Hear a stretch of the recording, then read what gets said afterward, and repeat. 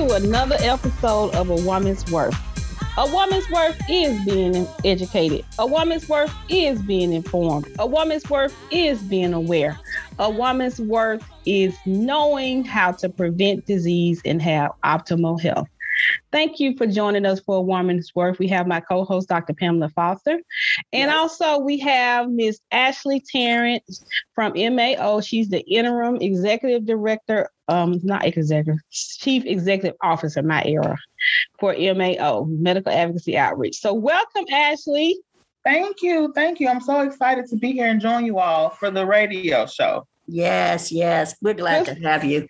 We're so happy to have you in the spirit of Women's History Month. And we're still in March. So we wanted to bring you on in the spirit of Women's History Month, being that MAO has been around for 35 years, and you're going to talk about that. And also you being the first African-American woman to ever be the Interim Chief Executive Officer.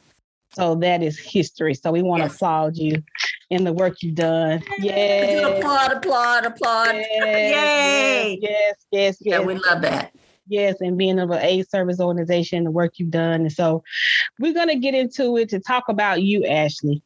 Would you tell our listeners, audience about MAO and your climb at MAO as the new Interim Chief Executive Officer? Yeah, so MAO is Medical Advocacy and Outreach. We are a specialty healthcare organization that provides HIV and other specialty healthcare services. In the Black Belt of Alabama, we have about 28 counties that we provide services for. So I always say we go from Montgomery to Mobile, from Montgomery over to the Georgia line, and almost to Mississippi, except for Gulf County. So we have a very wide service area where we provide services, especially to those living in the rural areas. Yeah. We have been around for 35 years. We were started in 1987 as a volunteer organization to provide information and resources for individuals who were having family members to come back. Basically, at that time, coming back home to die was what happened. There were no meds back then, no treatments. And so MAO started to provide just resources and information for individuals and their families who were not sure what to do when their family members came back home. Over that time, we have grown tremendously. We started providing medical care in the early 90s, and we have just grown exponentially over time to now be really a full service, one-stop shop healthcare needs. So from medical care to social services, to education and outreach services, behavioral health, so that's mental health and substance use services, dental clinic, a pharmacy. We have just really expanded over time to really provide those needed services to individuals that are living with HIV. And Ashley, I must say, you had a wonderful celebration called the Color of Health this past week. And it celebrated that growth over the last 35 years. And I even took pause. I knew a lot about the organization, but I just took pause to really see how much y'all have grown. Of course, you are succeeding Mike Murphy, who was a wonderful visionary and leader for the organization to see the growth. But you said you're in 28 counties? Yeah, I know that has grown because you didn't cover that much ground when you first started. And how has that changed? So over time, that's grown. So our first kind of rural outpost was Dothan. And so that's about 2 hours. You always had Montgomery. Always had Montgomery. Right. And then Dothan was added on. And then we have Selma, the Selma area kind of going west. And then also down in Atmore, which is kind of to the those are all of our four main sites. And then then we work in conjunction with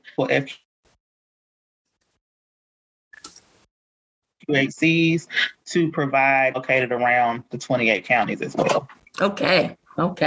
That is tremendous. I hope we were getting all of that. Were we breaking up a little bit, Reashanda? Had a little pause. Yeah. Maybe, is it her camera, you think? Is it us? It won't be that much of a delay. So, yeah. I'm going to turn off my camera, all of us as well, so we can save this bandwidth. But that is so exciting. Oh my goodness, the spread, and particularly, Ashley, you started out in the urban area in Montgomery, and now you are in rural areas. Can you talk a little bit about how important it was to really get into some of those rural areas? Oh, yes. So unlike your New York City or your New York and your California, LA, San Diego, the epidemic in the South is driven by the rural areas. Mm-hmm. Our rural areas are where a large portion of our HIV epidemic is. Yes. And so we're able to kind of really realize that and think about how can we provide services to those areas to really work to slow the spread of HIV and hopefully eventually get to zero. And how did you realize that, Ashley? Were people transporting into Montgomery to get care, and you realized a lot of people coming into Montgomery to obtain care. We used to actually have a clinic in Auburn, and they were able to become self-sufficient to be their own organization. But we were going there once a week, and they were still bringing patients to us twice a week. So that was kind of the eastern area rural counties. Right. We were also able to work in conjunction with Selma Air out of Selma, Alabama, to provide medical care, and they provide the social services for our patients living in their service area counties. So really just looking at the data, data-driven decisions are the way to go. So looking at the data, and we still even now track our zip code data. So we track zip codes for our patients, and our data specialist is amazing, Ifeanyi, and he can actually do a data visualization map to kind of really look at the distribution of our zip codes and kind of look at, do we have services in those areas where patients are coming from? Is there something we may need to expand to, or really just looking at, where do our patients come from? Of course, you're always going to have those patients that may live in a smaller town that may say, I don't want to go. Aunt Susie works at the health department, so I can't go there, and they want to come to Montgomery, but still look at the data from time to time just to make sure that we are providing services in the area where a lot of our patients are coming from. Right. And before Reashanda gets to the next question, I just wanted to kind of piggyback on two things you said. One, collaboration. You're working with other AIDS service organizations, Selma Air. Sometimes some of the areas overlap. There's ways for in order to get the best impact to work together. So I love that. And then secondly, you talked about data-driven. I mean, I love evidence-based, of course, is another term we use a lot. But for people to really understand that your policies are driven by what the data is telling you. And that's so important. So thanks for that. Absolutely. Right. Thank you, Ashley. And as you begin to talk about, the counties and the organizations that you work with, like Selma Air, and I have to say that I did work with Ashley at MAO at a period of time. We were very good and actually effective in the work that we did in actually connecting with clinics and physicians' offices and federal qualified health centers across the Black Belt. And in particular, they're serving counties to inform the physicians there that MAO is here to serve individuals that are infected with HIV. And if physicians, test someone or someone would come in presenting symptoms, and they test them and they need to send them to care, they can connect them to MAO. And MAO was actually at that time creating the telemedicine services. Right. So working with those physicians and those offices and those health medical facilities to put in those telemedicine facilities. So individuals that were in those counties that couldn't come to Montgomery, they can go to a clinic in the serving area and access the service via telemedicine services. Right. Yes. Right. Yeah, so that was some of the work that they've done as well, so, in these 35 years. Yes. And Ashley, so as we talk about, at that time, you were the person I reported to, and that particular, you was in a different role. So you want to talk to our listening audience about your climb as being the first African-American interim chief executive officer in Women's History Month.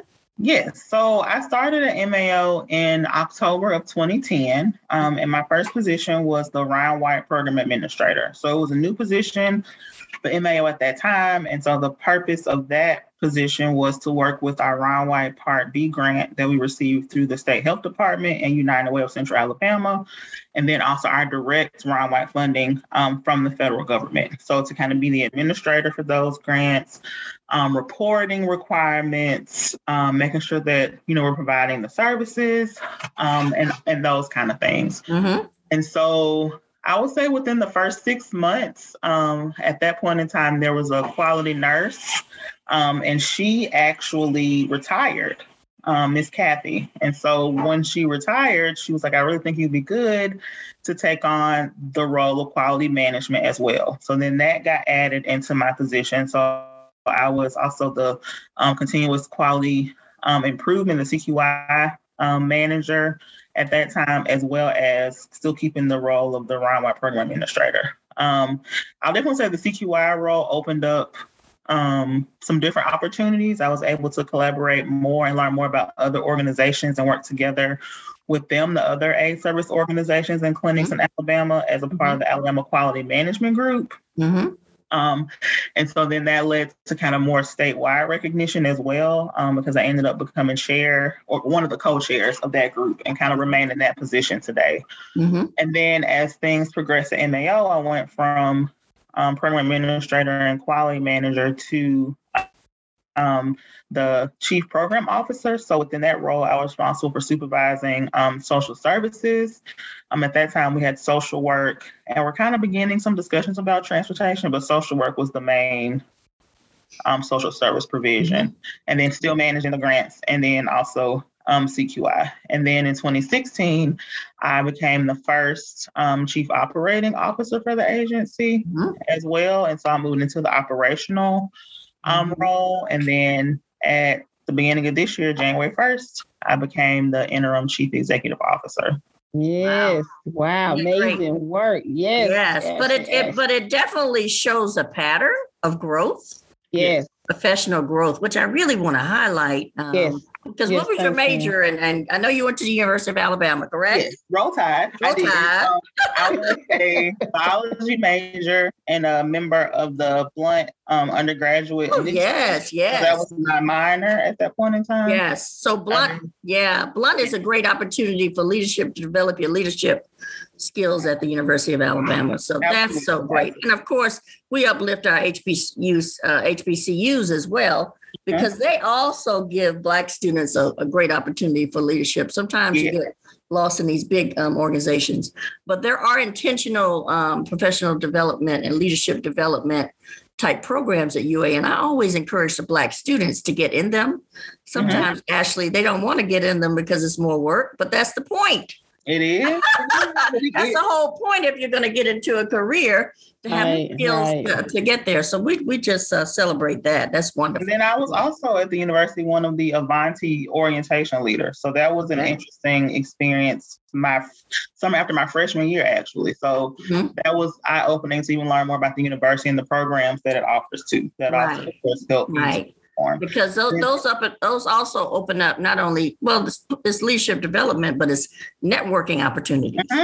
That's how I got my first job at the university. I worked in arts and sciences, and the registrar at that time, associate registrar at that time, worked in arts and sciences as well in orientation, and he offered me a position at the end of the summer. See there? And so I ended up working there through the end of until I graduated. So wow. And how did you find out about MAO? How did you find out about that job? Before we go back to her education, we can't leave out UAB. Go Blaze alumni. That's her. Yeah, she's UAB. I did receive my master's of public health. Okay, we're not going to leave that one out. Child health and international and global studies. And that's really kind of where my focus on HIV came from. Okay. Got you. And see, I didn't know that, so I'm glad you added that in, Reashanda. How can I leave UAB out? I work for UA and UAB, right? Yes. I work for the UAB School of Medicine at the UA campus. So yes, we and that sort of shows your flow into health and healthcare. So our listeners know what she came, biology, then training. Yes, exactly. I didn't know you were biology either. I don't know why I thought you were maybe business. Oh no, I was biology. We'd love to hear that. We'd love to hear that. Oh, the science girl. Yeah, that's fantastic. Okay, so go ahead on that, Pam. Yes. Got that out. We got that one out the way. I mean, it just really shows and highlights the professional development and how you really help the organization. The organization is a healthcare organization, centers around HIV care, but it also has to have organization, the nonprofit and AIDS service organizations have to be organized in order to do it. And so the organization and the management pieces are so important. So we're just really happy to know that you're there to help in that regard, Ashley, because it is maybe the difference between other ASOs that have gone out of business. We know it's such a struggle to find funding and keep these AIDS service organizations going. And so, really just expanding the portfolio, a lot of like Montgomery Advocacy and Outreach has added other things, not just HIV, to their portfolio to really talk about health and wellness, not only for the individual patient. Because I heard on Friday, Ashley, that you're talking about clinic services for their family members as well. Yes, so we are definitely looking into that for this spring. Starting later in the spring is providing primary care services for our family members of our patients, and also for the LGBTQIA population as well, to provide those culturally competent healthcare services so they can feel comfortable coming in to see us. That is fantastic, so that you can really capture even the support systems for the persons who are living with HIV. So and I also heard about the new behavioral health component that you're really building up. Can you talk a little bit about that? Yeah, so I would say, I believe it was 2018, with Elena Parker Mayweather, our director of behavioral health, came on with us and kind of really started to work on developing out a full program. We've always provided mental health services, at least almost as long as I've been at MAO, actually providing mental health counseling. Usually it was through contracts, so contracted counselors. But Elena really worked on building in our internal capacity. And so now not only do we offer mental health services, we also offer substance use services as well, and are really looking into hopefully providing additional screening opportunities for individuals that are not living with HIV. So for the general population, to provide those screening services and the different assessments that are needed before an individual can access inpatient care. There's a lack of providers able to provide those things, and so we're really working on being able to fill in that gap. Fantastic. Oh, wow. And Ashley, thanks, Dr. Foster. So as Ashley talked about that, you look at the growth over 35 years. And when you started all these different programs, like Dr. Foster said, the things you had to add that were kind of different to continue to move forward. In these 35 years, look at the growth of MAO. And so this is really amazing in the work that you've done and with the organization has done and is doing.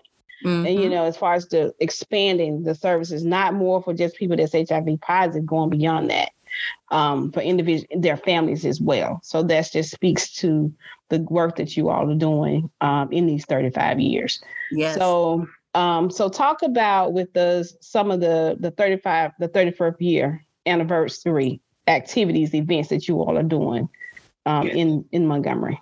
We're still looking at kind of planning some events. Because we have so many stakeholders from a variety of different areas, we thought it would be best to kind of host small events along the way. We will have a larger event in the fall. We're working on planning as like a big 35th celebration, similar to our 30th celebration we had about 5 years ago.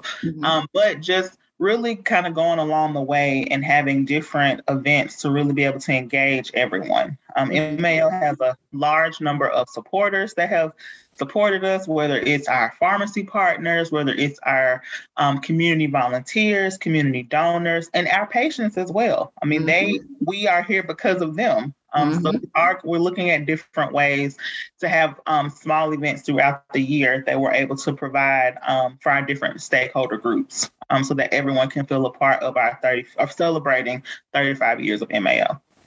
So you're looking at doing maybe something in Dothan? Yeah, so we're going to look at having something in our areas as well. So kind of we have our main site. So we're looking at what opportunities are going to be there to have those type of events in different places. Sounds good. So you're in the planning stages. Yes, we're in the planning stages. Yes. That sounds exciting. And the event you just hosted on Friday, that was also like your stakeholders, your staff. Yeah, so that was like a kickoff event to kind of, it was originally planned to be held around Black HIV/AIDS Awareness Day, but because of COVID at the time in January when we would need to kind of finalize those plans, we ended up needing to move it a little bit later. And I'm glad we did. I think COVID is better now. Of course, it has not gone away, but it's better now. Yes. So we can safely gather together to celebrate. So this is kind of more like our kickoff event is how I look at it, of kind of getting us started to really get into celebrating 35 years. Fantastic. And it was a great event, very celebratory. Doug in the education department did a fabulous job. So I love the whole spirit of it. It was fantastic. Yes, it was a great event to not only, our medical director, Dr. Stearns, did a great history of kind of HIV and how we have evolved from the first report for the CDC to where we are now, and she's got a great review of how things have changed, so much over time. And even perspective as a physician of, how she enjoys providing, the care for our HIV positive and for our HIV positive patients, but also, the joy that comes with that, but then also at the same time, the sadness that can come with that when patients aren't able to access needed things. So it was a great time. And actually your medical director did a great job with history, and yours truly did the future. So that was kind of interesting. We kind of pulled everything together. So that was wonderful. What do you think the future is going to hold for MAO? Future for MAO, I really look to us be able to provide more services to more patients. So really looking at what other ways we can help to serve the community. Like what are our community needs and how can MAO grow, or how can we bolster what we already have to help meet them? Yeah, I know we talked a little bit about telemedicine. Of course, COVID changed and added that as more of a, and I was even talking with somebody about how we do meetings. And I was able to go to a meeting up in New York at our church conference through Zoom. Right. So that platform has made it much more accessible. So telemedicine is one. And then I heard also that you are doing the mail-in prep and follow-up telemedicine and mailing in lab results. Yes. Correct. People can mail it back. That's right. So the increased access and accessibility, convenience for patients is really great. So good to see all of that. Are there any other ways that COVID has sort of changed the landscape as well? I would say for us, we were early adopters of telemedicine. Reashanda mentioned how she worked with us in the earlier days of our telemedicine project of kind of helping to get the word out. So for us, COVID was not a huge effect as far as providing services to our patients because we already had the telemedicine on the platform. It did allow us to expand a little bit to actually provide where patients could access telemedicine from home. Right. Previous to that, they had to go into one of our partner facilities, so the health department and FQAC. But COVID did allow us to kind of provide that in-home those services. Right. So that was definitely an additional kind of growth point for us. And then it also allowed us through our bridge to help other organizations to provide telemedicine to their patients. So we were able to, leverage our IT infrastructure to assist other organizations really around the country. That's great. With their telemedicine programs. That's great. I love that early adopter. So MAO is always a little ahead of the curve. And I also love the continued collaboration, not only with, aid service organizations here in Alabama, but all throughout the country. So fantastic.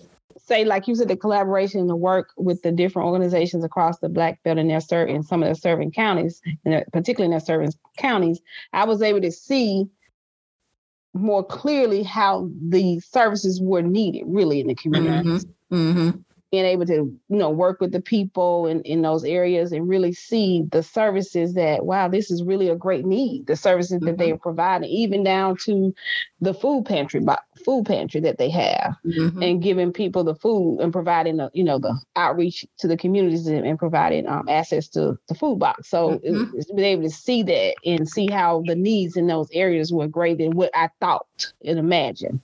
And so, as Ashley said, that's the future. She sees providing more services. They'll continue to look at the community, see the needs of the community, and continue to meet those needs and see those gaps and fill those gaps. Yes. Yeah, we were actually able to in the last couple of weeks, found out that we received a grant from Broadway Cares to actually help us to provide food pantry services for people that are not living with HIV. So now we'll be able to open it to our PrEP patients, and then especially as we're looking at opening up care, there'll be other opportunities.